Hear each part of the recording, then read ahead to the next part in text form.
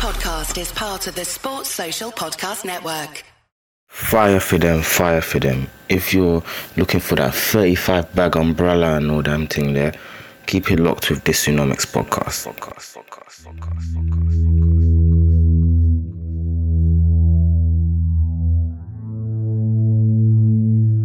Who are you?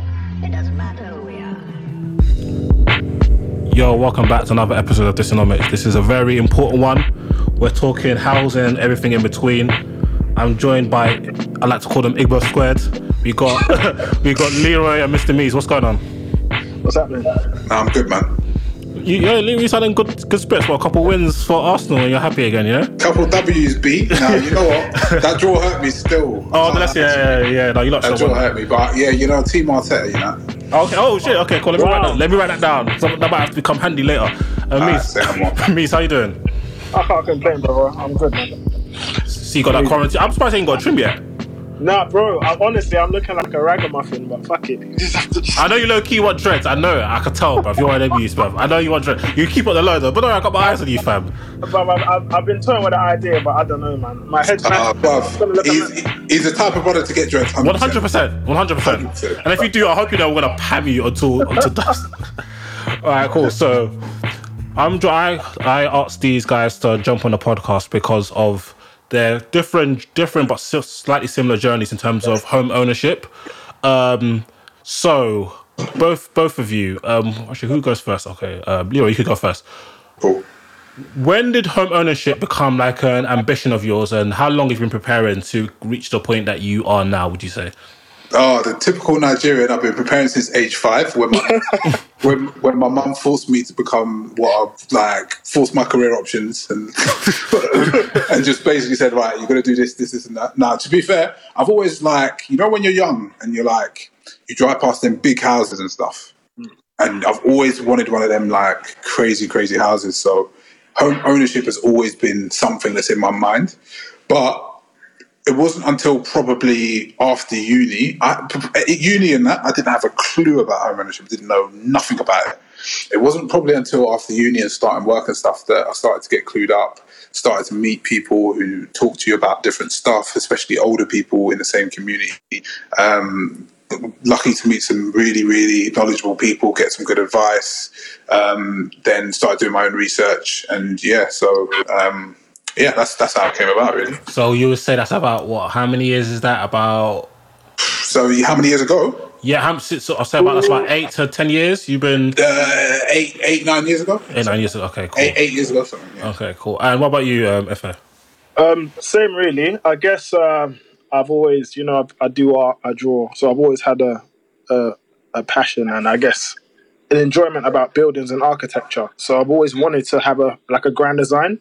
So ultimately, my ambition was to have a grand design, but you have to build to get to that point. But you know what I mean? So, and obviously, the people around me, my mum, my family, generally have done, own properties. So I've always known and been around it. But like Leroy, for me, it kind of started after uni. When I just started working, I think that was when it really started. I'm like, okay, you know what? I need to start pick a career that's quite solid. And yeah, that's where it really started. Because I knew that ultimately I need to get to a certain point to get to where I wanted to be. So yeah, around 21, 22 when I graduated. Yeah, so that's for you, similar amount of time as Lewis. So I asked both of you that deliberately. It's because I wanted to show people that you don't have to be in a rush to get a house, and don't think it's something that could be done literally in 2 days, unless, I don't know, you're involved in certain, do you know what I mean? Certain je ne sais quoi. It's a long grind. There's a long grind, especially when it comes to saving to get the type of house that you like. So what are both of your thoughts on the housing market as of now? I'll go to you, Leroy, because you're a bit of a crackhead when it comes to this stuff. Yeah, do you know what? No, it's because the reason I've been properly in tune with the market is obviously I've just been just been trying to sell my house and luckily just sold my house. Congrats. So thank you, but this was the most stressful process. Can I swear on it? Yeah. Say no more. This was the most stressful shit going, honestly. But really, so the market was it was obviously moving, but it was ticking over, but it was a little bit paralysed by Brexit, I felt, anyway. Mm-hmm. So people were holding off to wait on a decision and wait on some certainty to figure out what was going in the Brexit direction. So really and truly, obviously you're going to have fluctuations in different areas, but in a lot of areas, the market was kind of stagnant for that 2-year period. So the prices were not really rocketing up, not really dropping, just literally hovering around the same. Well, that's just my experience, obviously. And then after the Brexit decision was made, after Boris Johnson won the election, all of a sudden the market went mad. So everyone was and literally that was the time that decided to sell. So put the house up, 10 viewings, literally 10 viewings in about 2 days. All the neighbours were like, bloody hell, everyone's coming to view our house. Like, and my whole plan was to buy this house in an area that was nice, which I really liked, but it wasn't a long-term goal. But in an area where I knew was sought after for the local area, and I could add value, and then use the added value to then flip and buy the either forever home, which was the plan. So went so well, because then as soon as Brexit hit, the market went crazy. We had multiple bids. Everything was coming in. I was thinking, yes, this is perfect. So the market really started to pick up. And when I was speaking to all the different estate agents at the time, at the beginning of the year, before COVID hit, the market was booming. Everyone was coming out to buy. Everyone was looking to move houses, and it was good. And then obviously COVID hit. And that has shaped my life in so many different ways. But so COVID, the problem is, obviously we had COVID picking up and went into lockdown and stuff. Everyone started to shit themselves. So the market went to pot, really. Obviously, we don't know if that's going to be short term or long term. We had some problems with my sale, and I still want to punch out the brother who bought the house, but that's another subject. But it was a turbulent time because there was a lot of uncertainty and no one really knew what was going on. But on the plus side, if you're in a position where you've got a healthy deposit, and by healthy I mean a good loan to value rather than the actual amount, depending on what kind of property you want to buy, you are in an absolute golden situation right now.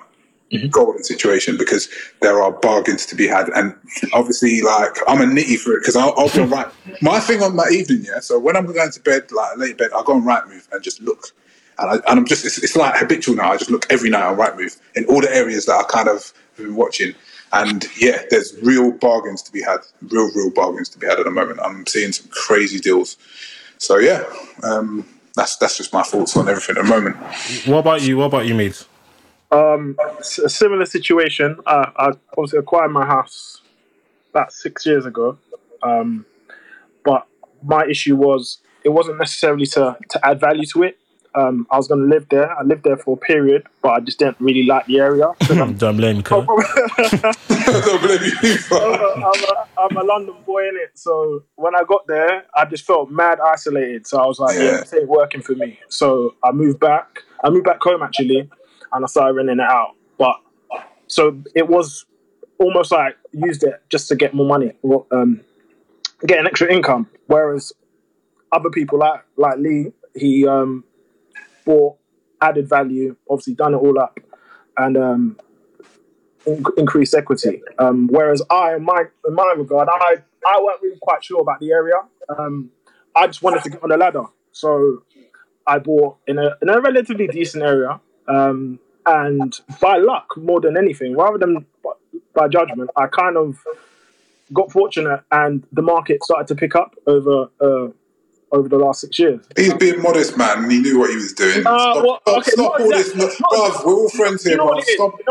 I can't even lie to you, blood. He's making me sick, cuz. He makes me sick. Bruv, we were talking about it, bruv. No. Okay, let me give some context. Man, I try to come on the humble vibes for the babes, then. You're a nasty brother, you know. Let me give context. You're a nasty brother, cuz. No, let me give context. So, obviously, I knew about the area for a while, and I knew there was going to be some development and regeneration around the area. So you knew it was going to go up. No, but I wasn't sure, because I didn't know anyone there. So for myself, I didn't really know anyone in the area. So okay, fair enough. I bought just on a feeling, and obviously in terms of news. Man said bought an inshallah, you know. Yeah, no, but the reality is, I didn't know, and this is what the culture shock was. I moved there and I just didn't like it at all, and I literally came running back as soon as possible. And that's another thing that I feel like a lot of people need to do their due diligence and literally inspect, ask questions about the area, because you don't want to end up like, because I was quite fortunate, you don't want to end up like me and hate it and you're stuck. You know what I mean? So, but for me, it was just getting residual income in terms of rent and rental income. But yeah, over time, the property value increased with the market. And yeah, it's kind of opened up other doors. In terms of like what's happened in the last year, I sympathise and empathise with Lee, because I literally went through the same thing. Obviously, a sale was agreed earlier in the year. Agreed to sell in Feb. And basically, they were going. So the buyer was going through their mortgage application, and then COVID hit. And then I think about a couple of weeks later, because the selling process is never quick. Generally speaking, it does take a long period of time. So you're going through the conveyancing, and then they're about to get their mortgage offer. Then at this time, I think Boris said that there's going to be a temporary suspension on home moving. Yeah. And then banks had to pull products. And this was a first-time buyer. So once they pulled products, it was very difficult for him to acquire a mortgage. And once that happened, the deal fell through. So I was in a panic. I was in a massive panic. And I was talking to Lee every day about it, to be honest, because it was stress. We were consoling... Support group, innit? We were consoling each other about the stress, because you're so close to something happening, and obviously it's delaying everything else that you have on. But it was just hell. It was hell, because you don't know what... You've already got a plan in mind, but really, COVID stopped everything. It stopped absolutely everything. Unfortunately, now they've opened up the borders again, where people go to move. They're able to move now, and it's like Lee says, it's a very, very beneficial market for buyers. And obviously, in my situation, I'm selling to buy. So I've garnered the benefits already. Because I bought such a long time ago, I think I lost around $5,000 in regards to my asking price. So I originally sold it to what I've just now agreed to sell it for. So it's not a massive, massive L. I mean, a lot of people could have taken far worse losses than I have in that regard. But it's just it's a decent market, especially it's definitely a buyer's market. But again, you have to be ready and prepared to be in that position, and it's a long battle to get there. Really, and just to touch on what you just said, but you have to be ready with the right deposit, because as you said, banks have pulled a lot of products. Yeah, and some products are coming back to the market now. I think I've seen a lot of the 20% deposits come back. Yeah. I think I've seen 1 or 2 15%, and there's one really strict. If you speak to your broker, they'll be able to tell you more. I've seen one really stingy lender that's doing a 10% deposit, but they're really not looking to take too many risks at the moment. So if you've got a good 20% deposit, then you're really in a great situation at the moment. Yeah, and when it comes to deposits, and again that influences quite a few things. So obviously your loan to value, also your multiplier impacts that as well. So the more you put down, the bigger mortgage you could potentially get. But the most important thing for me, after everything that's happened at this moment in time, is just being ready and prepared for the benefits that you could potentially reap. So Rishi's new stamp duty laws, for example, have changed pretty much the game for a lot of people. Again, you have to be prepared for it. I know not a lot of people, or there might be some people out there that it may not affect them. It may impact, but I feel it will impact a lot of people in a positive way. So at this moment in time, it's a good opportunity for people to act, for sure. Yeah, we'll get into stamp duty shortly. So just some numbers. So according to Land Registry, the average house price as of March 2020, because their numbers are a bit delayed, is around £231,855. This is a 0.2% drop from Feb, But if you look at it from compared to last year, it's a 2.1% rise. So that shows the housing market is shrinking. We're used to seeing 5 to 8% rises year on year out. Whereas Halifax, they said earlier this week that house prices have dropped for the 4th month in a row. And however, this is the first time since 2010, by the way. But however, they're saying inquiries have also surged. That's similar to what Leroy was alluding to earlier. Now the market is starting to pick up. People are starting to inquire. Obviously, as more products come back onto the market. House prices altogether have dropped 0.1% from the first quarter to the second quarter. And in Scotland, house prices have dropped 4.2% in the second quarter. So we're seeing house prices with the impact of COVID, we're seeing house prices drop. So as Leroy says, that guy's a psychopath. Like literally, I see him posting houses every day. Like you may see a lot more value in the market if you're a person who's about to buy or getting close to reaching that number that you want to buy. Mees mentioned stamp duty, and earlier this week, so that by the time you listen, it'll be probably 4 or 5 days ago, Rishi Sunak announced that stamp duty, relief of stamp duty up to 500 bags up until the end of March. What stamp duty is really just a tax charge on legal documents involved in certain transactions. Historically, a stamp duty was actually a legit physical stamp, manual stamp, and then boom, you had to pay for that.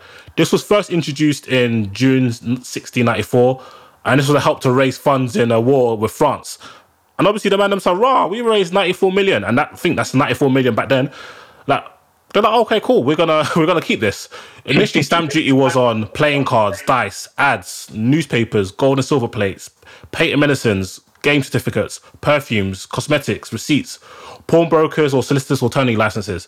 Most of this stuff has been abolished over the years, and the vast majority was abolished by 2003. But in 2003, they introduced the SDLT, which is Stamp Duty Land Tax, which the boys have been talking about, which is just essentially just a tax on your purchase of a house. Currently, before Rishi dropped that, stamp duty, we had a relief of up to £125,000 if you are a first-time buyer. No, 300,000 if you're a first-time buyer. Yeah. And then you pay 5% on 301,000 up to 500 bags. If you're not a first-time buyer, the threshold is 125 bags for residential properties and 150 bags for non-residential. So, boys, so how do you feel about the stamp duty being released? And what's your general thoughts on stamp duty? Right. So with stamp duty, basically what's happened now is it's a massive shift in terms of where your money goes now. So obviously a lot of people would have money for a deposit, their legal fees, and then obviously your stamp duty. Now what's happened now is that if you are in a position to buy and you meet in a certain criteria, because I know a lot of people are getting kind of quite confused as to if you've got multiple houses, if you were to buy a 500k house, you're still not going to pay stamp duty. That is not true. It has to be your main residence. So yes, if you're going to buy a house, you own other houses, but the house you're looking to buy is under 500k and is your main residence, you can benefit from this. Because again, it's a bit to kickstart the housing market, because our economy is dependent on a thriving housing market. It shows that the economy, if the housing market is stagnant, it literally is a representation of the economy itself. So it's a good thing. It's a great thing. Generally, if you're looking to buy at this moment in time, you will benefit massively, because a lot of people are saving anything between £4,000 to £10,000. So it's a great thing. Now, stamp duty, in my opinion, because the rules changed, I want to say in just before 2008, where the stamp duty on additional homes became to be. Now, the additional stamp duty that you pay on a house, if you already own a house, is incredible. It is literally ridiculous. So let's give an example. So if you were to buy a house that's over 125k, which is a lot of houses in the UK, you're gonna pay 7% stamp duty on the property. So anything between 125 to 250k. So that's 2% of your stamp duty rate, but you're also paying an additional 5%, and that's a lot of money. that is a lot of money. So that is what deters a lot of people from buying multiple houses. And I feel like the whole idea was to hamper and I want to say deter the working class and the middle class from accumulating properties, because when you accumulate property, you accumulate wealth. Yeah, but just in general. So what's happened now is open a small window of opportunity to people within the working class, within the middle class, to really benefit. And I'm happy about it. 1,000,000% I'm happy, and I think a lot of people will be happy about what's happened. What do you think, Leroy? So I think, I can see why it's done. And I can see the benefits of it. Generally, you guys know I'm a very low tax person generally, and I don't like most taxes, but property taxes are the least bad taxes, I'd say. But the thing is, it's going to have an effect on catalysing the market, but it's not really. It's actually going to shake the first-time buyers, in my opinion. And the reason it shake the first-time buyers is most first-time buyers aren't buying a house that's going to be over 300k anyway. Yeah. Exactly. So they were already exempt. Now, what this move is going to do, it's going to basically extend that gratitude to everybody. And because it's going to do that, not all of the extra gains are going to be captured by the buyers, because the thing that controls house prices is basically, because if you like a house and you love a house, you'll pay for what you can get with it. You pay for what you can afford. If you love a house, you go to the maximum of your budget. So the fact that this increases your budget, if you find a house that you fall in love with, you're just going to put the extra money towards that house, which obviously is going to have an inflationary pressure on prices. Facts. So a lot of the benefit is actually going to be seen by people as selling the house. So it's actually, rather than the discount all going to the people who are buying the house. So I think this is actually going to push prices up. And because first-time buyers had their little bubble where they were exempt anyway, this is now going to put, I think, prices up a little bit for the whole market. It's going to sort of give them a little bit of a boost, provided they get the transaction volumes in and you're allowed to get mortgages again for 5 and 10% deposits. So it's a catch-22. I think, yes, it's good because it's going to allow for the transactions to keep rolling again, which is going to stimulate the economy because money's going to be moving around. But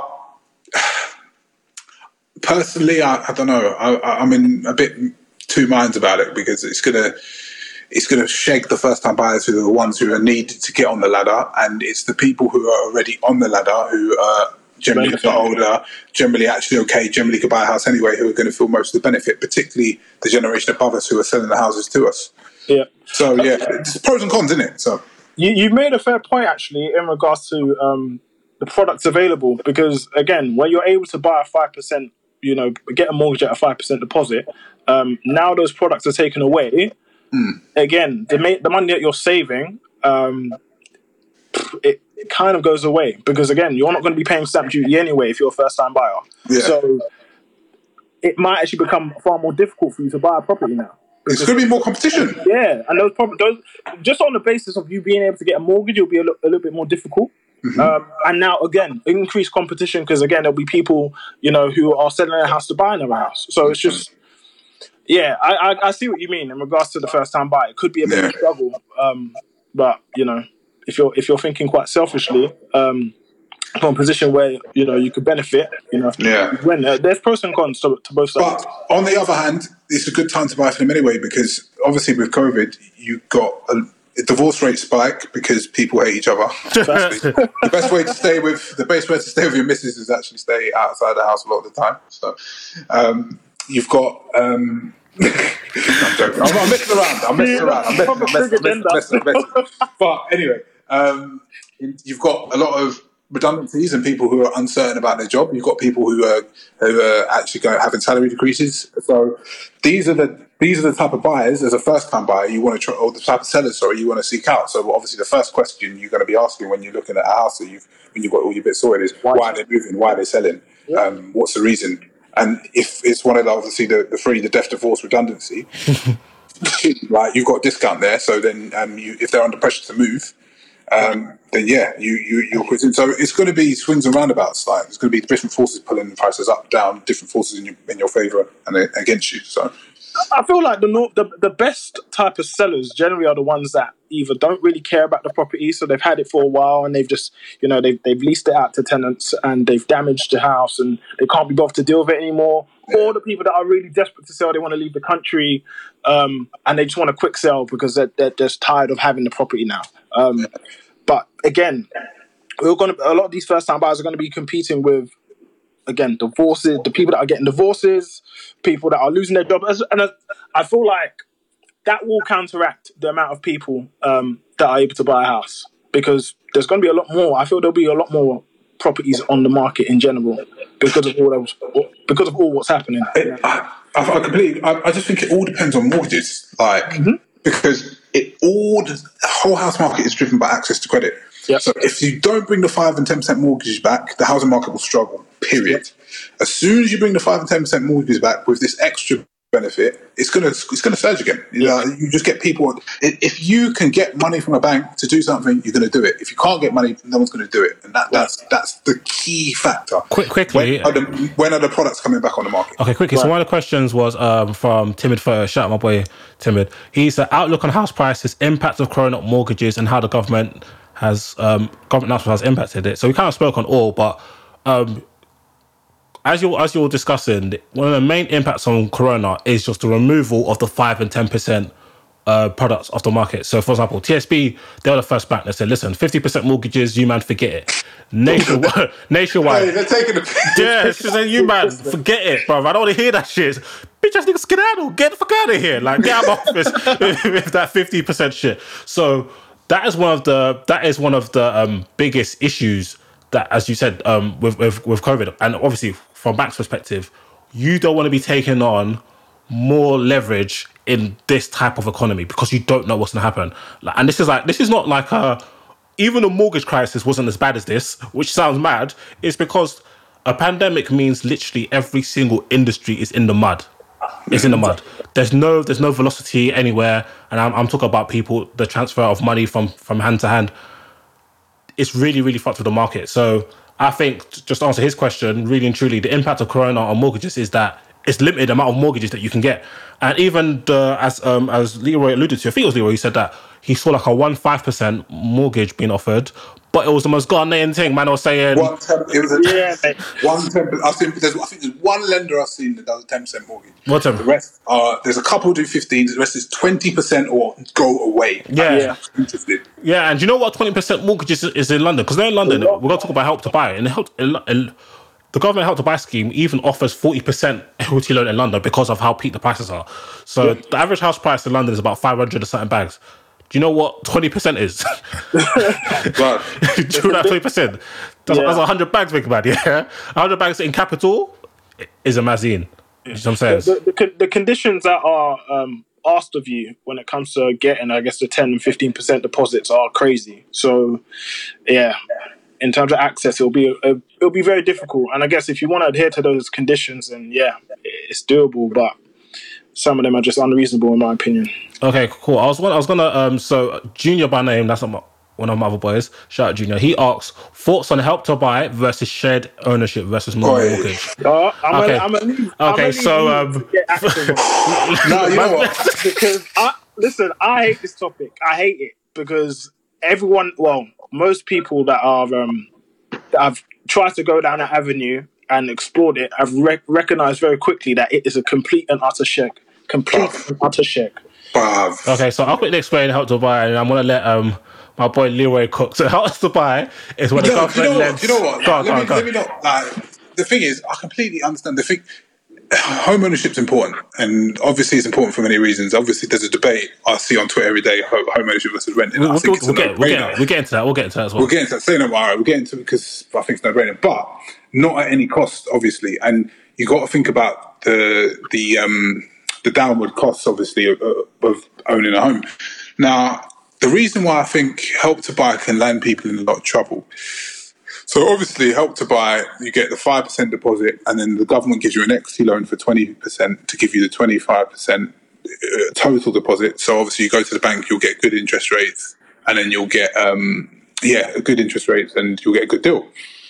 But the problem is, right, it depends on the size of property you're buying. If you're doing that, with a property that's small in terms of finances, small relative to your income, to the point where you can pay off that 5%, that 20% loan, that the government give you in that 5 years quickly, and you can bang that out alongside your mortgage, fine, your quid's in, like, well done.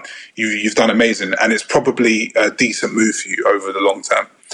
But most people that probably need help to buy because they're struggling to get the deposit they want in the area they want. So it's unlikely that they have the earnings to be able to pay off that 20% of your property value in 5 years, because that's a big lump. So unless you're predicting that your salary, etc., is going to skyrocket, that's unlikely. And especially in London, that comes out like over 150k or something for the maximum. Bear in mind, in London, you can borrow up to 40% of the purchase. So imagine you got 40%. That's a scam. That's a lifetime scam. But the thing is, what will then happen is, obviously, if you're struggling to get that deposit and you're struggling to get on the ladder, then you've got your mortgage to pay, right? And you're paying your mortgage, you do your sums around your mortgage. But then in 5 years' time, you've obviously got the interest rate which comes in. So on the equity loan that the government's given you. And that ratchets up quite quickly and increases with inflation. So we don't know what that's going to be. So you've got your mortgage amount, which you're paying every year. And then in 5 years, they drop this on you. And then you've got to pay this extra cost, which is increasing every year. If you, for example, can't sell the house, or if property prices drop, or so, for example, you're in negative equity, or you can't sell the house for as much as you thought you could, or even like you're just not in a position that you can move, like you're in a sticky situation where you have to sell, or you become a forced seller, or you're going to lose your property because you're not going to be able to keep up with these escalating payments to pay back this massive loan that the government's given you. So I just don't like. I think they need to come up with a new strategy, because I feel like Help to Buy only really benefits current homeowners, because again, it allows more people to the market with smaller deposits, which is just, again, inflating house prices, which is what they want at the end of the day. They want house prices to go up. And yeah, it's good for the developers, because the developers get more buyers, manage to sell for more money, and get the extra cash. So I just feel that that's who is really benefiting. I think the only small proportion of people it's really going to be a great deal of benefit for are people who can get houses and pay off that loan within 5 years, which I'm not sure what percentage. I'd love to see the statistic on it, which I don't think is going to be the majority of people who end up using Help to Buy. Okay, that's so let me give an example. So as Leroy went about detailing, Help to Buy is when the government lends first-time buyers and existing homeowners ability to purchase a newly built home. It can't be more than £600,000. The scheme's scheduled to end in 2023. You can borrow up to 20% of the purchase price interest-free for 5 years. And you need at least 5% of the deposit. But as I said, you can get up to 40% in London. So here's the math. So let me give you an example. Let's say the house costs 200 bags, yeah? You do your 5% deposit, that's 10k. Your equity loan is worth 40k. So you borrow 40k from the government, and your mortgage, you're paying a mortgage on 75%, which is 150 bags. So you have 5 years interest-free to pay 40 bags, which works out to £667 per month on top of your mortgage. That's if you want to avoid the interest payments. So it's something that you really, really want to take into consideration. In terms of just some numbers on it, about just over a quarter million properties have been bought from the scheme, and that's from April 2013 when it launched up until the end of last year, December 2019. The total value of these loans is £13.34 billion. So essentially, this is a big ass Ponzi scheme, because the people them are paying for you, man, to get on the property ladder. But shut up, you lot. And the total percent of first-time buyers using the scheme was £81,000. 81%, and the mean purchase price was £266,000. So that the mean for the average person is paying even more than, they will have to pay even more than £667 on a monthly basis on top of their mortgage if they want to avoid paying any interest rate on that loan. So those are some of the things that to consider. So Mies, what's your thoughts on Help to Buy? It's insane for me, and I always worry about, because obviously a lot of people do want to get on the property ladder, and I understand a lot of the conditions that we're in terms of saving, the capacity to save, especially if you're living in London. The rental market is a disgrace. I will touch on that a little bit later on, but the rental market's a disgrace. So your capacity to save and have, excess and disposable income is dramatically reduced. So I feel like it's understandable. And the reason why I don't completely rubbish a scheme, because I know that a lot of people actually need it, and a lot of people, it's their only way of getting onto the property market. They need to change it. But again, exactly, they definitely need to change the structure of it, definitely need to change the conditions in regards to it, because it's a complete mess. Because once you get into the 6th year, anything can happen. Like, you literally have no control. And when it comes to buying property, the reason why a lot of people actually buy property is because they want to be in control of their destiny. They don't have to be forced to do anything. And ultimately, this could put you in a big mess. And where I can advise people, I say if you can avoid it, absolutely avoid it. Absolutely. Because it will bring a whole heap of headaches, especially given this current environment in COVID, where you don't know what a post-COVID life will look like, because it's just so up in the air. So, yeah, if you're thinking about it, if it's your only way, then by all means. But I definitely wouldn't be pushing that towards anyone unless it went through serious reform. Because for me, it's an utter mess right now. But there are a lot of drawbacks of it. There's too many for me. Leo, do you want to jump back in on that, or are you? No, I completely agree, man. It's just the only thing as well, like I'm not as well versed on shared ownership, but correct me if I'm wrong, Meads, you might know more than me. Yeah. I swear. So you've obviously bought a house of a certain patch share, and then you're paying rent on the rest of the share. Yeah. Exactly that. So, I mean, I haven't looked into it, but in that case, doesn't that mean, one, obviously you have to keep up with rent payments? I'm not sure if they've broken that into the contract, that they have to stay static or they go up. So you're paying a mortgage and a rent as well. Mm. And then the second thing, if you want to sell, who is really going to be wanting to buy a share of a property? Lots of people. That's the thing. Really? Yeah, there's a big market for shared ownership. But the thing is with shared ownership, you could staircase. So whilst you're paying rent, you could also buy back equity. Okay, 10% at a time. So once you pay it all back, you get you don't have to pay any rent anymore, and the property's all yours. So one of my friends has done that. He bought a flat apartment, a new build in Park Royal. He staircased, I think, 25% in 2 years. He was just like banging it out. He's like, yeah, I'm just paying it all back. So it's doable. It's very, very difficult, but I feel like that's probably a better option than a Help to Buy. I guess these things would suit people who are at the beginning of their careers and who know they've got pretty solid careers and know their earnings are going to go up and up and up and up and up over the 5 to 10 years. But if it's not in that situation, obviously everyone's going to do their own thing, and this isn't financial advice by any means, because who are we? We're some random. Exactly, any youths. But it just seems like you can get yourself into trouble like that. So shared ownership is essentially a bad bitch collab of buying or renting. You own a share, you pay rent on a part of course you don't own. So you with a shared ownership, you purchase anywhere between 25% and 75% of a property. Initially, you have the option to buy a bigger share at a later date, and the overwhelming majority of these properties are new builds. To qualify for this, you must be a first-time buyer or somebody who used to own a home but can't afford one now. And also, your combined income of the household must be less than 80 bags or 90 bags if it's in London. So, according to Savills, more than 200,000 people live in shared ownership homes in 2019. So it is pretty almost. There's a big market. Not too dissimilar in terms of popularity from Help to Buy. So, but of course, again, like this is Dysonomics, and we're just some young men speaking.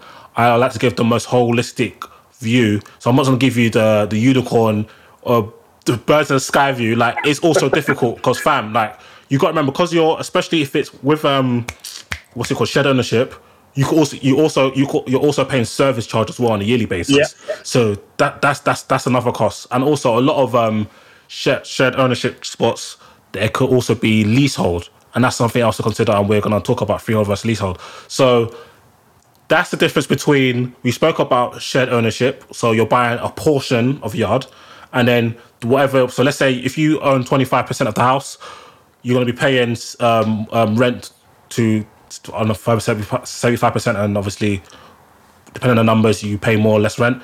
We spoke about Help to Buy, and then a regular mortgage. So, Meads. So, talk to us about just a standard everyday mortgage, and maybe the difference between a mortgage having a repayment mortgage and an interest only mortgage. So there's obviously there's a capital and interest mortgage. That's the standard one, and then you've also got an interest one, which you're just paying interest on the property, basically, also on your mortgage, and that's it. You're not repaying anything. So the whole purpose of a capital plus interest mortgage is to, at some point, completely repay the mortgage, whereas the interest ones are just, you're not really going to ever own it entirely anyway. You're just going to be living in it. That's the only real difference, really. But again, there's different conditions involved. I've never really veered towards the interest only mortgages, but I know they are accessible. I don't know what the situation is now though in regards to COVID. I don't know in terms of the products available. They're going to be next in non-existent. I wouldn't be surprised, because the reason, obviously, that they're putting the products on lower percentages is just to protect themselves against drops in value. Yeah. So I would imagine there'd still be products on interest only, provided that you have a higher deposit, obviously. Yeah. Because obviously those are usually targeted as investors who are looking to just capitalise on capital growth, minimise their outgoings, and keep their cash flow, add value, and then obviously remortgage. Move on. So, I can imagine if you still had a high deposit, they'd manage to lend you on. Yeah, but also I just wanted to go back to just shared ownership quickly. Most of the shared ownerships are actually like flats and apartments. So as much as you're going to be having service charges, you're going to have service charge on leaseholds anyway. So whether you completely pay off your the rental part of your shared ownership, you're still going to have maintenance fees and all of that regardless when you finish paying that. So that's another, I guess, a downside of having a leasehold, because you're at the whim of the freeholder. So I just wanted to get that in there. Okay, so quickly, the difference between freehold and leasehold. So freehold is you own the property and the land it stands on. So let's say you got a house in Stratford, you own the property and you're also on the land that the house stands on Stratford. Leasehold is that you actually don't own the land the property is built on. You're essentially renting the property from the freeholder for either a number of years, decades, or centuries. Most flats tend to be leaseholds, with the freehold held by the builder or the firm he or she sold the freehold to. So that's just something different. So, boys, so what's your thoughts on standard mortgage versus shared ownership versus Help to Buy? So I'll go to Leroy on this one. The thing is, it depends. Everyone depends on their situation. But me personally, as an individual, I wouldn't use any of those schemes. I would rather wait, save the money up, and get a normal repayment mortgage with a 10% deposit at the minimum. Because 5% deposit, the interest rates go mad, and you just think, fuck, you're just paying a lot of money. Yeah. Well, in interest, really. So if you can save out that way, but obviously it's everyone's prerogative. Like, everyone's got a different strategy. So for me, like, we couldn't afford a place in London straight away. Well, the type of property that we'd like. So the plan was go out a little bit. Obviously, still only half an hour drive or whatever. Add value, then use that equity to go and buy the house in the zones that we want to live in. And it worked out that way. But some people can't do that. Like you say, some people don't like living in certain areas. And everyone's going to have a different strategy. But me, I think I don't like any of these schemes. I don't think they're... I think there's a little bit of risk in there. But obviously there's a risk in every purchase. But it's just me as a person. Yeah. Okay, what about you, Meads? In regards to the schemes, again, I'm like Lee. I wouldn't use them, but again, there's more than one way to skin a cat. So ultimately, in the property market, yes, your ideal is having full ownership or having a normal mortgage, but again, it's all about your conditions and your capacity. So whilst these products do have their faults and these services have their faults, they do serve and service a lot of people. So me personally, I wouldn't touch them, and like Lee said, I'd wait. But again, I think the complete removal of these will hamper a lot of people. So, yeah, it all depends on your circumstance, really and truly. It all depends. Yeah. So it's a weird question. It's an ambiguous question because it really does all depend on your circumstance. Yeah, Really. I think it's good that you guys answered that manner because with social media and other just platforms, people who may have embarked on one journey will completely champion that journey and just say, yo, if you don't do it this way, everyone always is done. So it's good to give like an actual balanced view and show that a lot of things in life are actually situational and dependent. Definitely. Everyone has different priorities, man. Yeah, exactly. Some people like really prioritize the location. Some people really want to get on the ladder as early as possible. Some people, would rather wait, and some people have got kids. Some people need. Everyone's got a different situation, so everyone's journey is valid. It's just like there's lots of different ways to do things. Okay, cool. So I got a question, and this is from the lovely Chanel Maria X. She asks, what are the pros and cons of taking out a mortgage? And I'm going to also interpret this as renting versus mortgage, because if you're not taking out a mortgage, I'm assuming you're living somewhere. So unless you're a squatter, I shout out my boy Daryl, who asks a very ridiculous question, this idiot. He goes, how do you locate empty houses in London so we can claim squatters' rights? Like, I wish I knew so I could live in some of these Arab yards in like Notting Hill and then their man where they haven't seen them yards in 10 years. Catch me there, bro, squatting. I wish I knew, fam. Squatting, bro, with a young Wi-Fi, you man. But So I'll go to me's first. So pros and cons of a mortgage versus renting, and then we'll just diverge into a big old rent versus mortgage.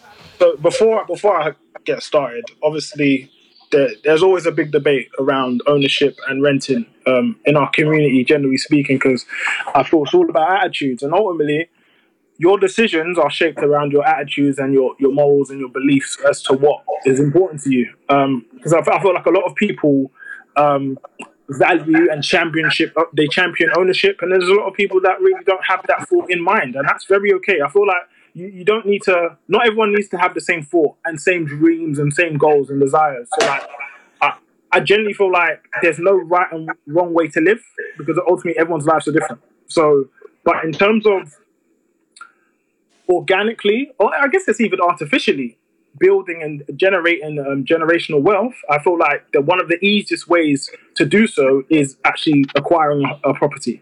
I know a lot of people say, oh, well, you know what, if I was to rent and save the money that I'd spend on a mortgage and stuff, and I just invest it in like stocks and shares and stuff. Yes, that's possible. And it's possible to probably, acquire wealth. Yeah, quickly, hold on. Let me shout out Mr. Obes _. He says, for on opportunity cost analysis, having a bulk sum and mortgage instrument versus using said money to try and make more money elsewhere. So you're kind of answering his question. Yeah, so like you can do that, but how many people in general have actual knowledge, the capacity to analyze the stock market and exploit it to make decent level of gains? It's not very common. And it's not something that everyone will have the knowledge to do. Also, it's a lot more volatile. That 1,000,000%. And you need to bear in mind the economic conditions that we're in right now. It's very, very difficult to have a mastery of the market in general, let alone in uncertain economic times. So, whilst people will use that and offer that suggestion, how realistic is that suggestion? That's what you need to start asking yourself. So, in terms of like the property market, it is relatively quite simple because you don't really have to do that much. You just need to do the basics and make the right decisions at certain periods of time, and generally it will just sort itself out. And that's not taking that much work. That's not taking that much studying. Obviously, if you want to compound and accelerate your wealth, yes, you're going to have to do a varying degree of effort, put a varying degree of effort in comparison to someone that is not really worried about building wealth of millions and millions and hundreds of thousands of stuff. They just want to be comfortable. It's all about attitudes, really and truly. It is all about attitudes. But like renting. So the benefits of renting, obviously, that you don't have to put a super down deposit on living in a space to live, but at the same time, in that period of time, you're also losing the potential gains, the equity gains that you could have if you were to buy. So yes, there's always going to be benefits and costs, but me personally, I kind of veer towards, and that's just because of my attitude towards ownership, generational wealth, and just wealth accumulation in general. My eyes and my gaze will kind of be more slanted towards property ownership. That doesn't mean I don't see the benefits of renting as well, because, it's not very easy, especially in London, if you're living in London, to save a 40, 50K to buy a house. You need to make certain decisions, again, you have to analyze your cost benefit. If you feel like location's important, I want to be near my family, my friends, and be in the epicenter of London, then yeah, you're probably not going to be thinking about buying right now. You're going to be thinking, okay, I want to live or rent in a place where I feel comfortable, I feel at home, rather than my decision where I moved away to a place where I weren't really comfortable. And, those are, I guess, the sacrifices in that regard that some people don't want to take. And that, again, that's understandable. You don't have to, again, there is no right and wrong way to do this, really and truly. There really isn't. So the rental debate is always going to be there because there's no real answer to it, to be honest. All right, cool. Got a lot of good points there. Lee, what you saying? I think the debate is only a limited amount of points, so I don't think I got that much more to expand. But it's similar to following what me said. For me, I can give it from a personal perspective. The whole thing was about control. So obviously, rent, you've got the opportunity costs in the extra money that you save that you don't have to put as a deposit, which you can go and invest and do whatever you want with it and use it to make more money. Wonderful. Really, that's great. If you've got the ability to do that, wonderful. You probably make more money doing it, to be fair. Obviously, if anything goes wrong, anything breaks in the house, just one call to your landlords, it's fixed. You have got no additional costs like that. You've got no worries, no dramas or anything like that. If there's anything wrong, you've got someone else's problem, which is another thing, because running costs and fixing things and unexpected costs like your boiler going and all that kind of craziness, it costs a lot of money. So you always have to have you have to have a bigger emergency fund to be a homeowner than a renter. But for me, in terms of home ownership, positives are, the negatives renting, you're at the whim of who owns the house, because they own the house. So if they want to sell the house and kick you out when you're comfortable and you love your area and you love where you are, you've got no choice. It's their house, you've got to go.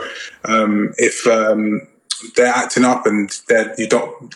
So, for example, if you've got mould, you've got things that occur with the house and they're not fixing it, you're at the whim of how good your landlord is. Correct.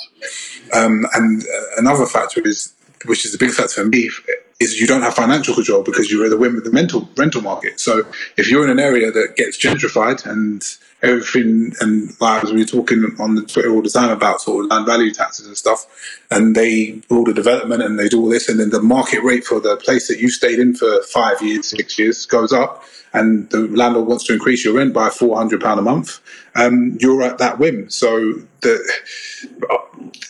benefit for me of home ownership is you're in control. So we're not immune, because obviously interest rates will affect the prices you pay if you're outside fixed terms and things like that. But you're in control of your destiny financially, so you know what you're going to pay, how much you're going to pay for however long.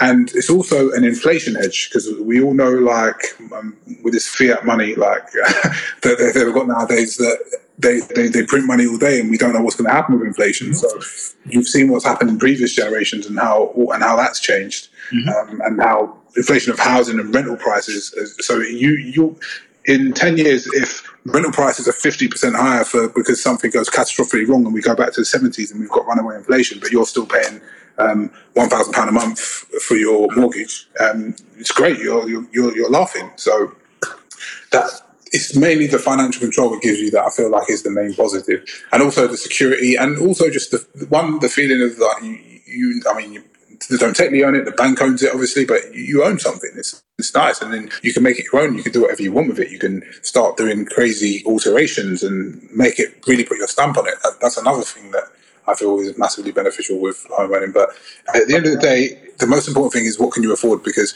the dumbest thing you can do is go and buy a house you can't afford. And then you're in big trouble. So if you can't afford to buy a house, rent, and there's nothing wrong with renting. There's no shame in renting. I rented for years and years and years, no problems with it. But if you can buy a house and you want to make that decision, and that you look at the pros and cons, and that's where your scales fall, then good for you. Go for it. I think people need to understand that. Listen, everybody. Well, most of us are fortunately not homeless. That sounds better than the sensitives, but I'm just trying to the point to say that we're either renting or owning, and it's perfectly fine. Like in Germany, a lot more people rent than they do here. That's fine. Either one's fine as long as you're doing what's best for you. Innit? You raised the point. Leroy, to the end of your argument, and I've just got a question from Finance Pappy. Well, I don't think this is a question. I feel like this is more like he's sending shots to people. But he said, why do some people think banks own your house? And why do people not understand a mortgage is your liability and your house is your asset?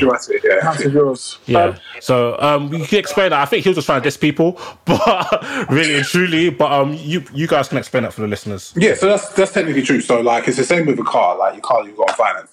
You own the asset. So the asset is in your name, like it's your name on the deed, it's your name on land registry, like you own it. But you've got a liability, which is a separate entity altogether, which is the loan or the mortgage or whatever you've taken out against that asset or to procure that asset. So you own a house. You own a house. So people that send shots saying, "Oh, you don't really own a house," which I just said is not technically true, but. Maybe it's the Nigerian mentality in me and the Igbo mentality that we hate credit. Like, I can't feel like I own something that's not fully mine, because I swear to you, the day I finish paying off my mortgage and I plan to not be in the mortgage for too long, I'm going to take my sandals off, because I'm going to be an uncle wearing sandals. I'm going to go to the grass and I'm going to feel the grass under my feet, and it's going to feel different. You're nuts, but I for you. Shout out Chantal Lewis. She goes, why do some people think they own a property when they have a mortgage? Kiss emoji. I think you guys will answer the question. It's because it's because they do own the property. There's just a liability, which is the there's mortgage. A liability attached to it. Yeah. So what are you gonna add to that, Mees?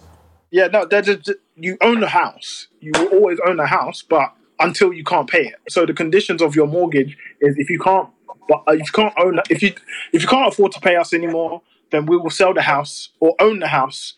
We take it off you, collateral, basically. So you still own the house. They have to take it off you, and the only way they can take it off you is if you can't afford to pay it. Because essentially the house is collateral, as you said. Exactly. So it's just literally a liability that is attached to your asset, which is your asset. You know, it's not the banks. You know?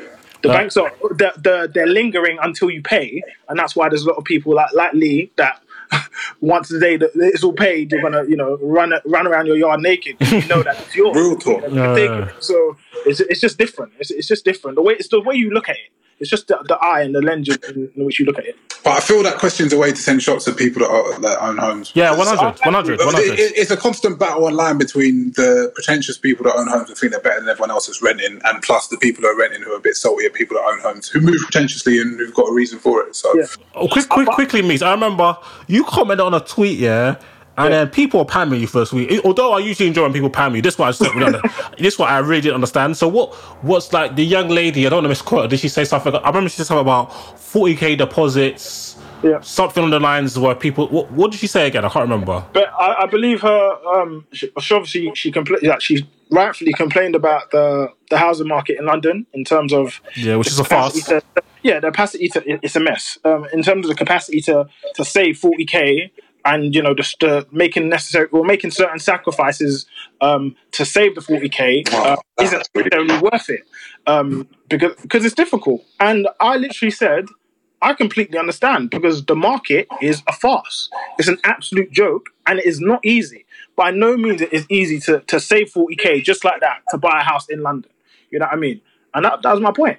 And then I furthered it by saying, look, you're going to have to make sacrifices one way or another. So whether that is you renting, that is a sacrifice you not owning and you renting, you're making a sacrifice there. Facts. You're making the decision to rent because you feel like ownership right now is either not viable or just not in your plans at the minute. And that's what I'm saying. So that's why I say it's okay, because ultimately, regardless of your decision, whether you own, whether you stay at home, whether you rent, you are making certain sacrifices which are completely okay. It's completely understandable as well. So I don't feel like it's maybe it's just the way I said it. Maybe it's just or maybe it's the way it was received. I don't know. But at the end of the day, it's about sacrifice in regardless. It's just whether you, as an individual or a collective of people that are buying or renting together, whether you feel like it's worth it. I feel like it's a nonsense opinion anyway, but because there's this thing that I keep seeing about people who are putting down the slow and steady approach and the little things don't matter approach, and it's quite frustrating for me personally because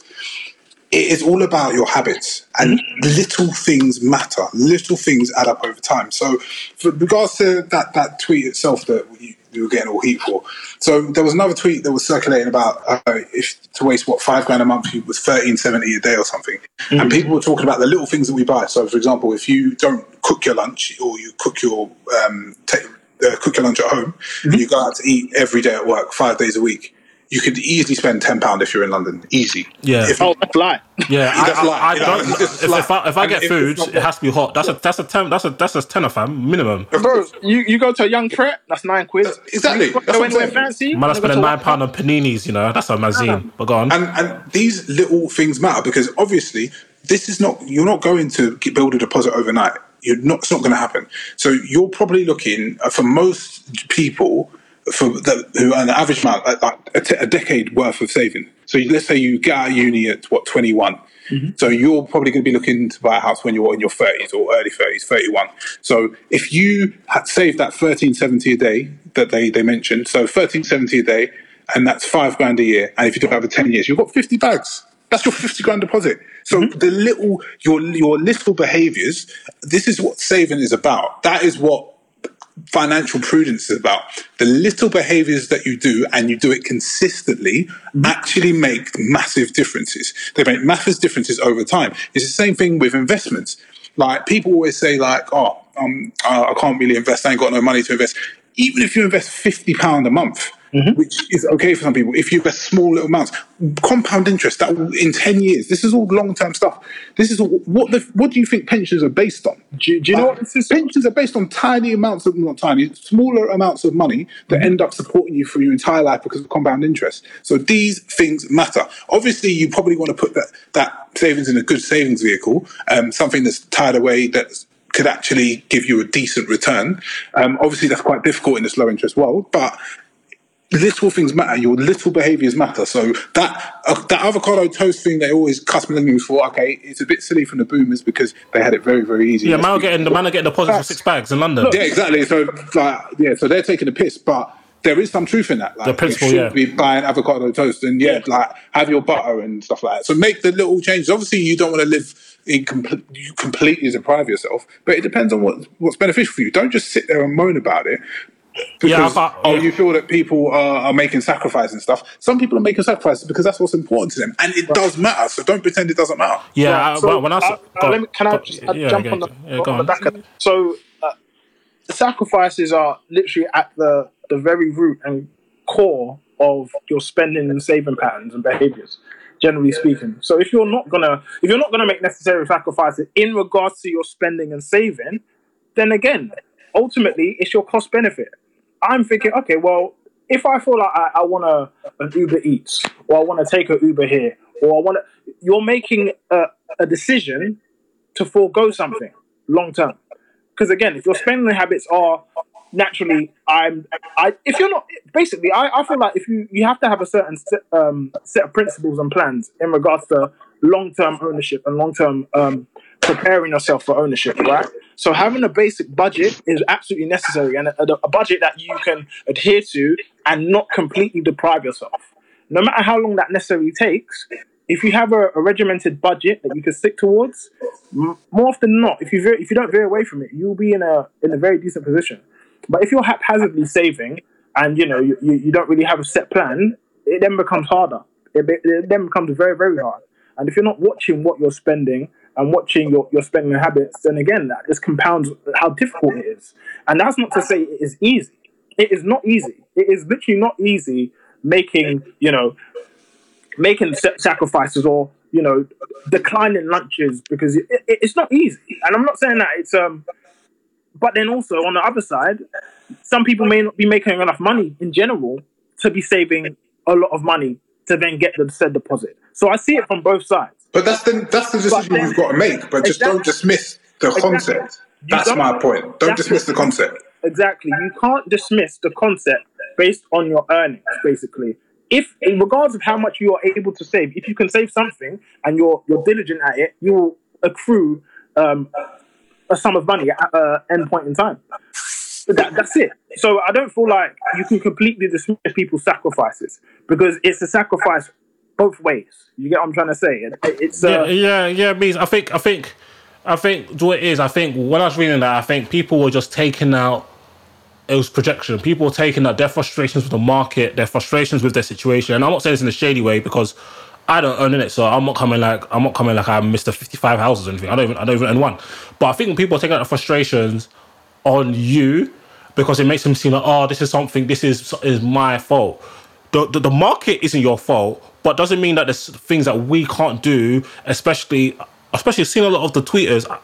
Some people are in quite privileged situations where they've gone to uni and according to their tweets, not according to what they project, they're doing okay. So if you're doing okay, especially if you're still living at home, unless I'm assuming that you might not have to overcompensate for being at home in terms of providing, with time, and that's the thing, it takes time. It's called marginal gains theory. It's like to go from a person with a complete novice, an amateur, to the best basketball player in the world, or highly qualified doctor, or a very good footballer, or great artist. You can't do it overnight. It's about working day in, day out. It's called marginal gains theory. You can't go from 1%, you can't make 30% improvement overnight. But guess what you can do? You can improve by 1% or 0.5 every day. And as Leroy says, it compounds and it becomes a snowball effect. So you saving certain P, and I saw a lot of people running jokes, so I ain't saving it. Fair enough, like, live your movie. But I don't think it's actually just point blank period wrong to critique that theory, because it's cap. Because everybody that owns a home, well, a good number. Let me speak on my people, because some people have been given a very big leg up from their parents, and shout at them, because we all look to do that for our own kids. Hence why we're on this grind. But for the two gentlemen I'm speaking to on our pod, they may say, like, bruv, I think in the time I've known Lee, he's probably bought like 2 pairs of trainers. I swear to God, this guy does not give a damn, bruv. This guy will still toilet roll for work. He don't care. And if you know how much he earns, you will actually vomit. He don't give a damn. He watches his money like Hawkeye, bro. VAR on his spending. And that's what I have to do. Me, I'm complete opposite. Me, I'm a typical Yoruba. I like the high life. I like the drip. So I didn't make no sacrifices. But now, I'm over it. Now in the yards. So now I'm going to try making sacrifices, yeah? So no more bad bees. No more drip. No more biscuits. Man's going to focus on... Do you know what I'm saying? So it all depends on what you want to do in life. So moving on from that, Michelle... But the thing is, one thing I want to say is... go on. No, go on. I was going to say, people's frustration with the market are valid. Yeah, 100. Because I'm frustrated with the market. The market is a complete sham.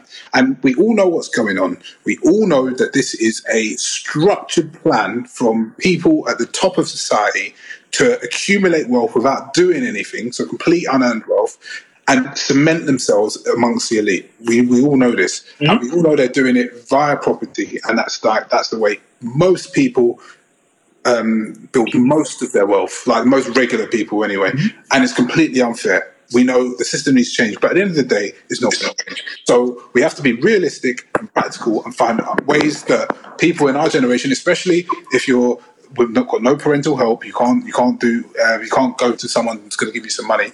We need to find ways to thrive. Otherwise, what are we supposed to do? Just sit there and just cry about it? Yeah. We don't get on with it. What I was going to say is that, again, I don't think we really mentioned it that much, but I feel like staying at home as long as possible is look. Don't be in a rush. Because I understand. Look, then again, I don't want to be telling people what to do. Yeah. So, but what I will say is, yes, you're gonna have some pressures that you may want your own space. You've just come back from uni. and you're used to having your own space, and moving back into your parents' house is just invasive. You've spent 4 years away. Can't bring girls or guys back. It's all you know long. what I mean? You can't really enjoy your own space and the capacity to do what you want to do as an adult. I get that. But again, don't feel pressured unless it's internal pressure from yourself. But even then, I feel like you need to be quite rational in your decision making, and don't rush to move out or rush to try and buy, because again, it's your own race. It is literally your own race. And what I do want to try and get across to people is that it's very important to not watch other people and watch their circumstances, because again, you could be 24, 25, trying to buy your house, and you know that a 22-year-old's bought their house. You're at different points in time, you're at different points in life, you're at different circumstances. So I thought it's very important to just run your own race and deal with what you as an individual can deal with, and, you know, run at your own capacity, not other people's. You know what I mean? I'll tell you what, now I completely agree, because I've made 2 financial mistakes in my life, like 2 that I literally think about all the time. And one of them was not moving back home after uni and wasting so much money on rent. Oh, it makes me sick. I actually feel like a bit nauseous right now. Honestly, if I could have my time again, even though, don't get me wrong, I enjoyed it. I enjoyed my life. But, I'll go back and live at home and stay at home. So for me, see, again, I told you my situation. I moved back and I didn't have a problem with it. It's just like, not to say I didn't have a problem with it personally, and that's because I'm prideful. But at the same time, I knew that at certain points in time, I'd benefit over a period of time. So I'm not gonna beat myself up about it. And more importantly, I'm not gonna watch other people and watch what other people do, because I'm trying to focus on what I want to do and what works for me. You know what I mean? So it's important. Also, I do want to touch on one more thing. I know ultimately the end goal for a lot of us who's grown up in London, who, you know, you want to buy in London because it's home, right? Mm-hmm. I get that. We need to start thinking of a strategy to make our way back to London. Just because you buy outside of London or buy in Manchester, Birmingham, etc., I'm not telling you what to do. But I'm saying if the plan ultimately is to return back to home being London, then make the necessary steps. If you can't afford to do it immediately, fine. You could buy outside and work your way back in. That is a completely rational way of thinking and moving. Which loads of people do, by the way. So don't think you're isolated in doing that. A lot of people buy outside. And the thing is, I do feel like within our community, I know we generally, I wouldn't even say it's a lack of patience. I feel like just generally, our generation are very, we're quite, we want immediate gratification, you know, because I feel like we want something straight now. If we start thinking and planning ahead and start making the necessary steps and thinking, okay, look, if I can't afford to buy in London, but the aim is at some point in time I can, then the best way of doing that is accumulating wealth via property. So buying outside of London, places in potential economic or potential growth, redevelopment in the area to increase your equity in your house. And then you then slowly work your way back in. It may take a long period of time. But I feel like that might even be a better economic way of doing things rather than completely saving, staying at home for 10, 15 years. Because I know that's difficult.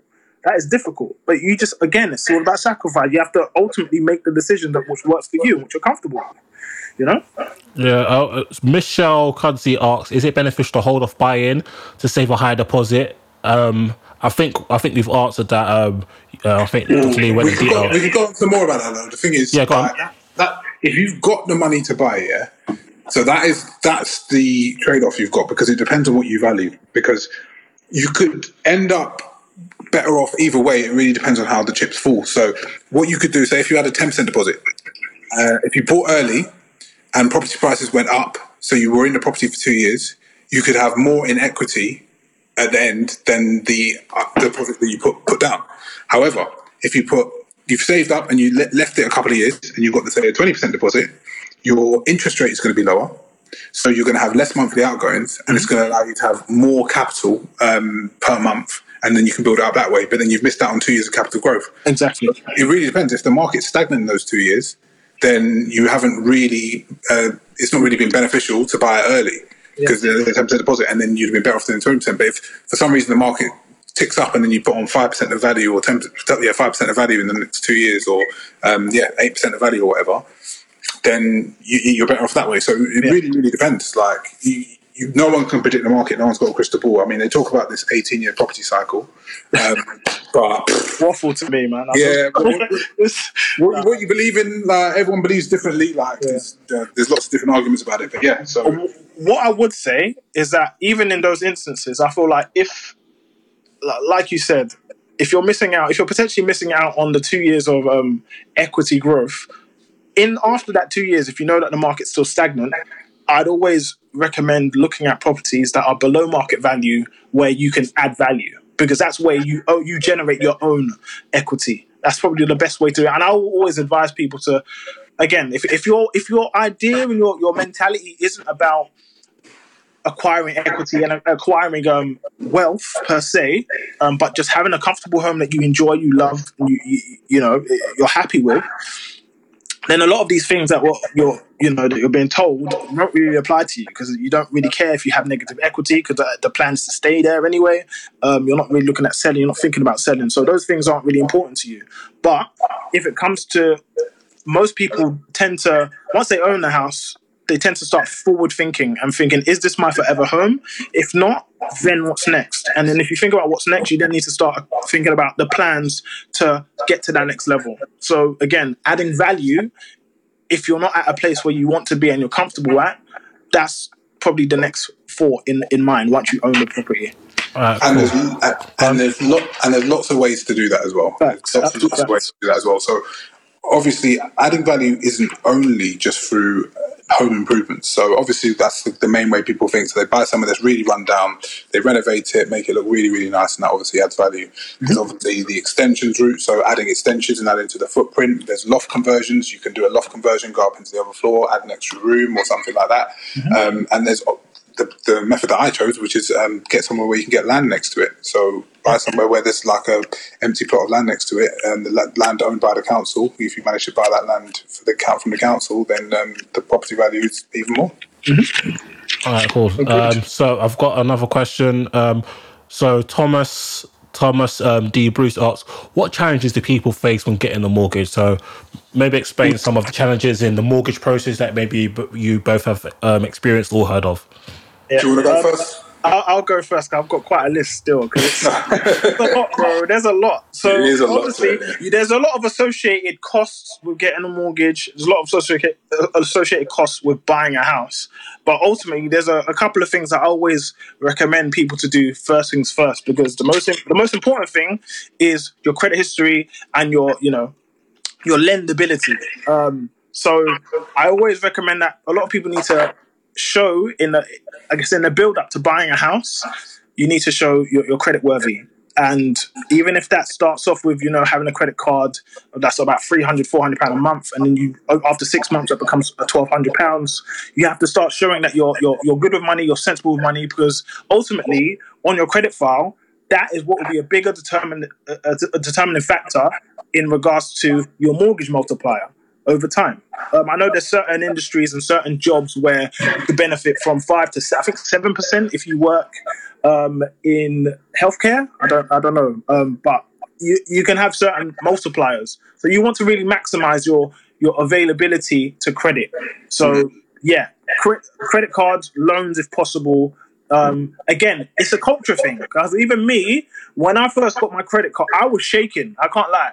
But I got a basic Barclays card, Freedoms card, and it was £300-400. I think it was £400 in terms of credit availability, and I was so scared to spend it. I literally was just putting buying little things here and there, but I paid it off straight away. But in doing that, you're building up credit worthiness, and yeah, straight away, after 6 months they increased it. And so forth, so on and so forth. So that's the first thing I'd say. So enhancing and making sure that you're credit worthy. Now, in terms of associated costs with buying a property, there's a lot. So you've got valuation fee, solicitor's conveyancing fee, building insurance, obviously the most important, stamp duty, and that I think that's payable after 14 days. obviously now considering if you're going to buy within the next 9 months, it's not really going to apply to you. But yeah, the surveyor's fee. And you also need to start thinking about once you buy it, you're not going to be completely happy with the house, so you're going to be thinking about the maintenance. You need to be fixing stuff, so you might want to just do a quick lick of paint here and there. That's going to cost you money. Then also thinking about because generally when you do move into a house, you look at the kitchen and bathroom. Those are the first things you look at and think, okay, I want to change that, and that could cost anywhere from like $3,000 to 10, 15. So you could spend anything on it. You could spend anything on that. Spend anything you want. So there's a lot of associated costs, but there are certain things that you could that again it circumvents that. So when I was talking about credit cards, again that's very important. I say you start a couple of years before you buy a house, because the availability to credit is very important. Because once you buy a house, there are going to be a lot of these associated costs. So when it comes to your kitchen, when it comes to your bathroom, you can put that all on the credit card. For 2 years. Interest free, you can buy it. Also, you're able to get certain loans, so you get home improvement loans, which are important. You could again that circumvents the amount of money that you're spending on your kitchen and bathroom. It counteracts that cost. So there's a lot of things you can do to, I guess, not protect, but also the availability to credit is very, very important. I think that's the first place to start. But yeah, don't ever forget about these fees, because they come thick and fast. They're disgusting. They're disgusting. But yeah, no, and just to add to that, so yeah, you want to make...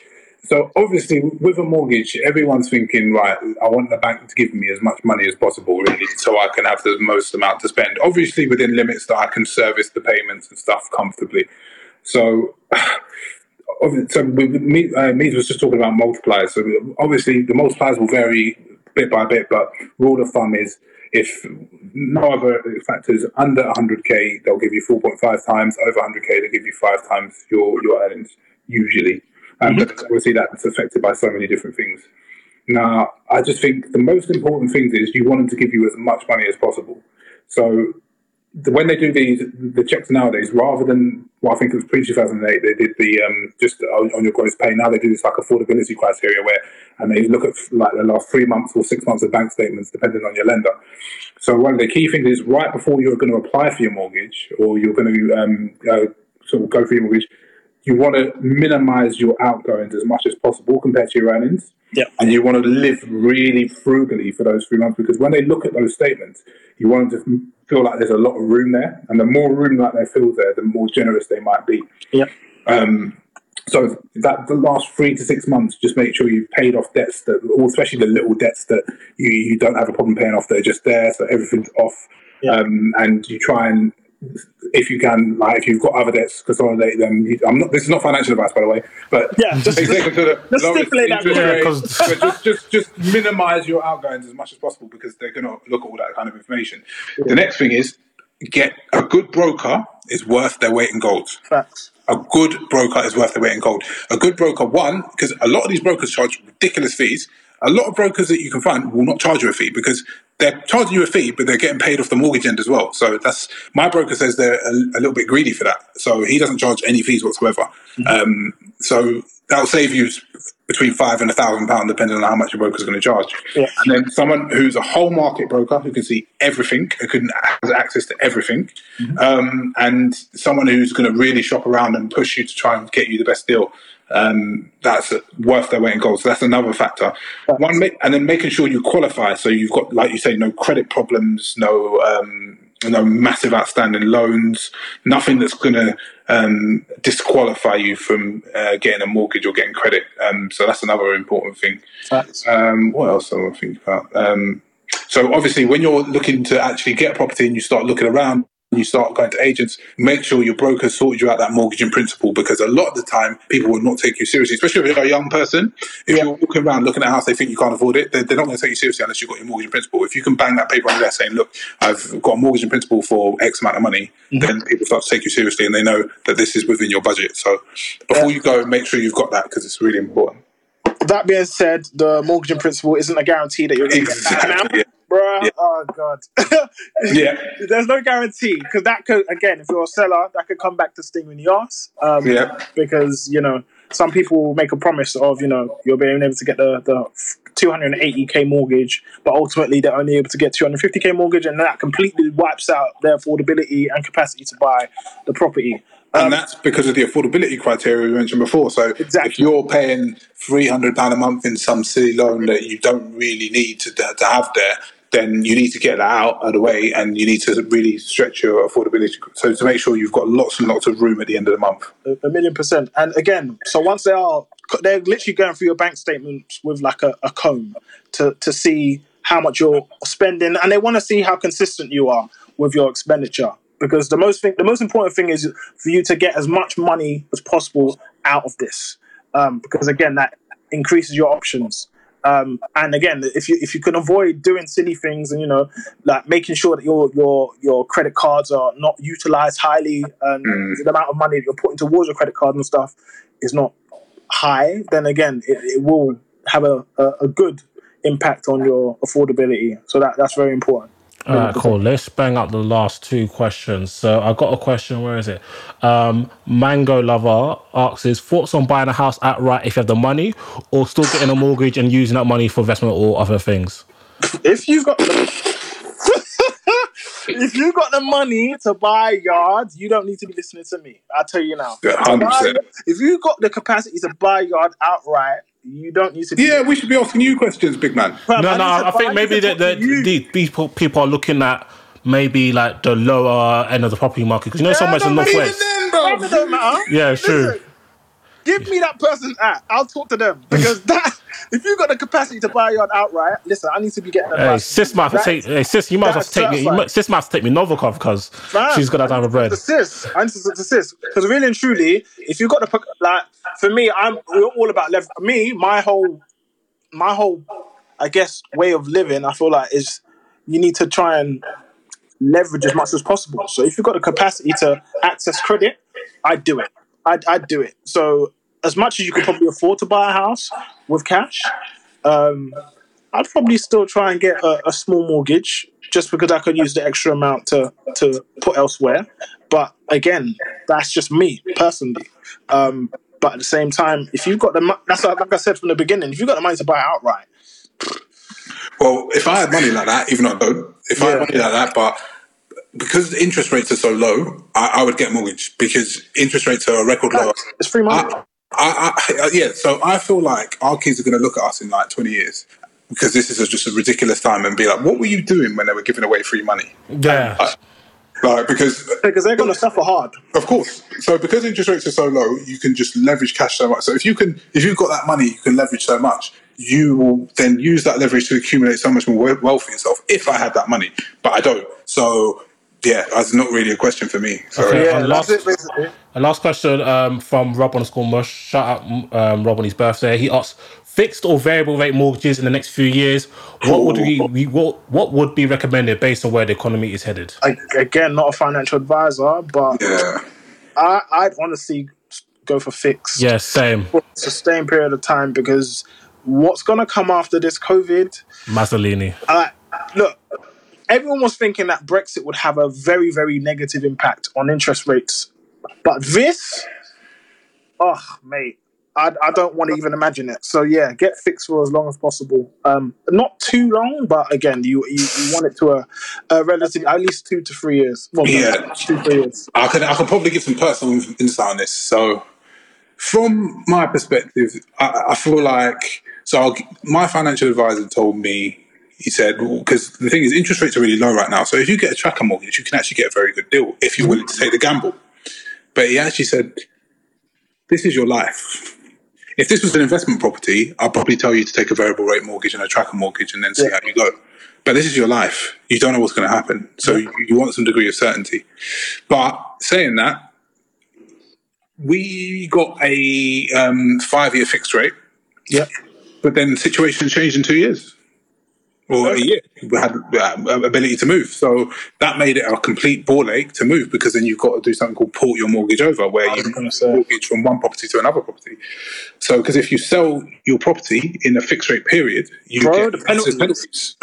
Monster penalties. When I found out how much the penalties were, literally, I nearly, when you nearly swear at someone over the phone, I nearly spit on my phone. How dare you, bro? But it's a lot of money. So, you've got to think about that as well. But the benefits of a fixed rate mortgage, it gives you security. You know exactly how much you're paying for a certain period of time, and then obviously you can always remortgage later.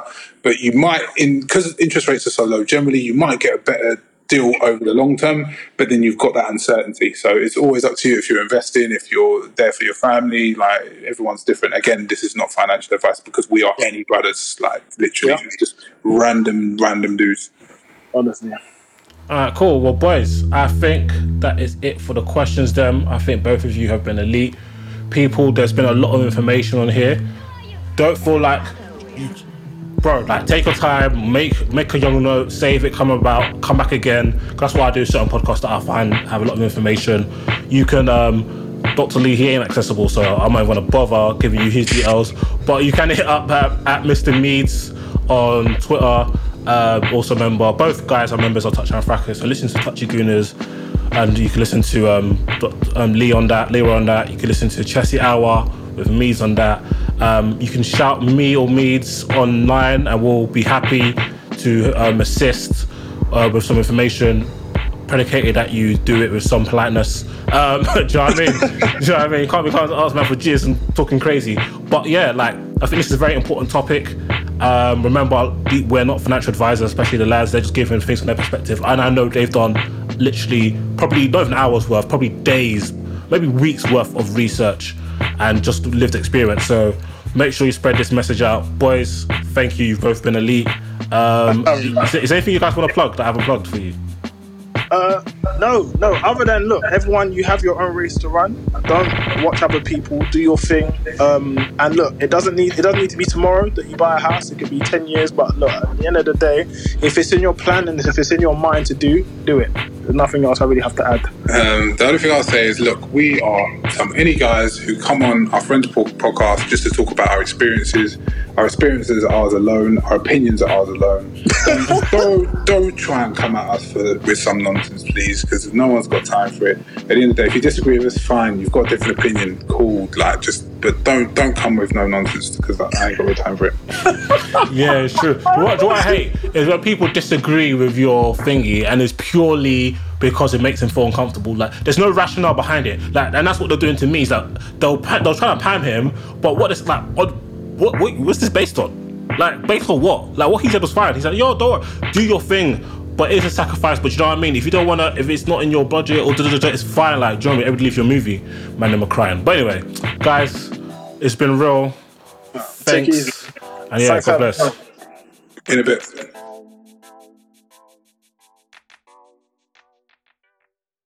Sports Social Podcast Network.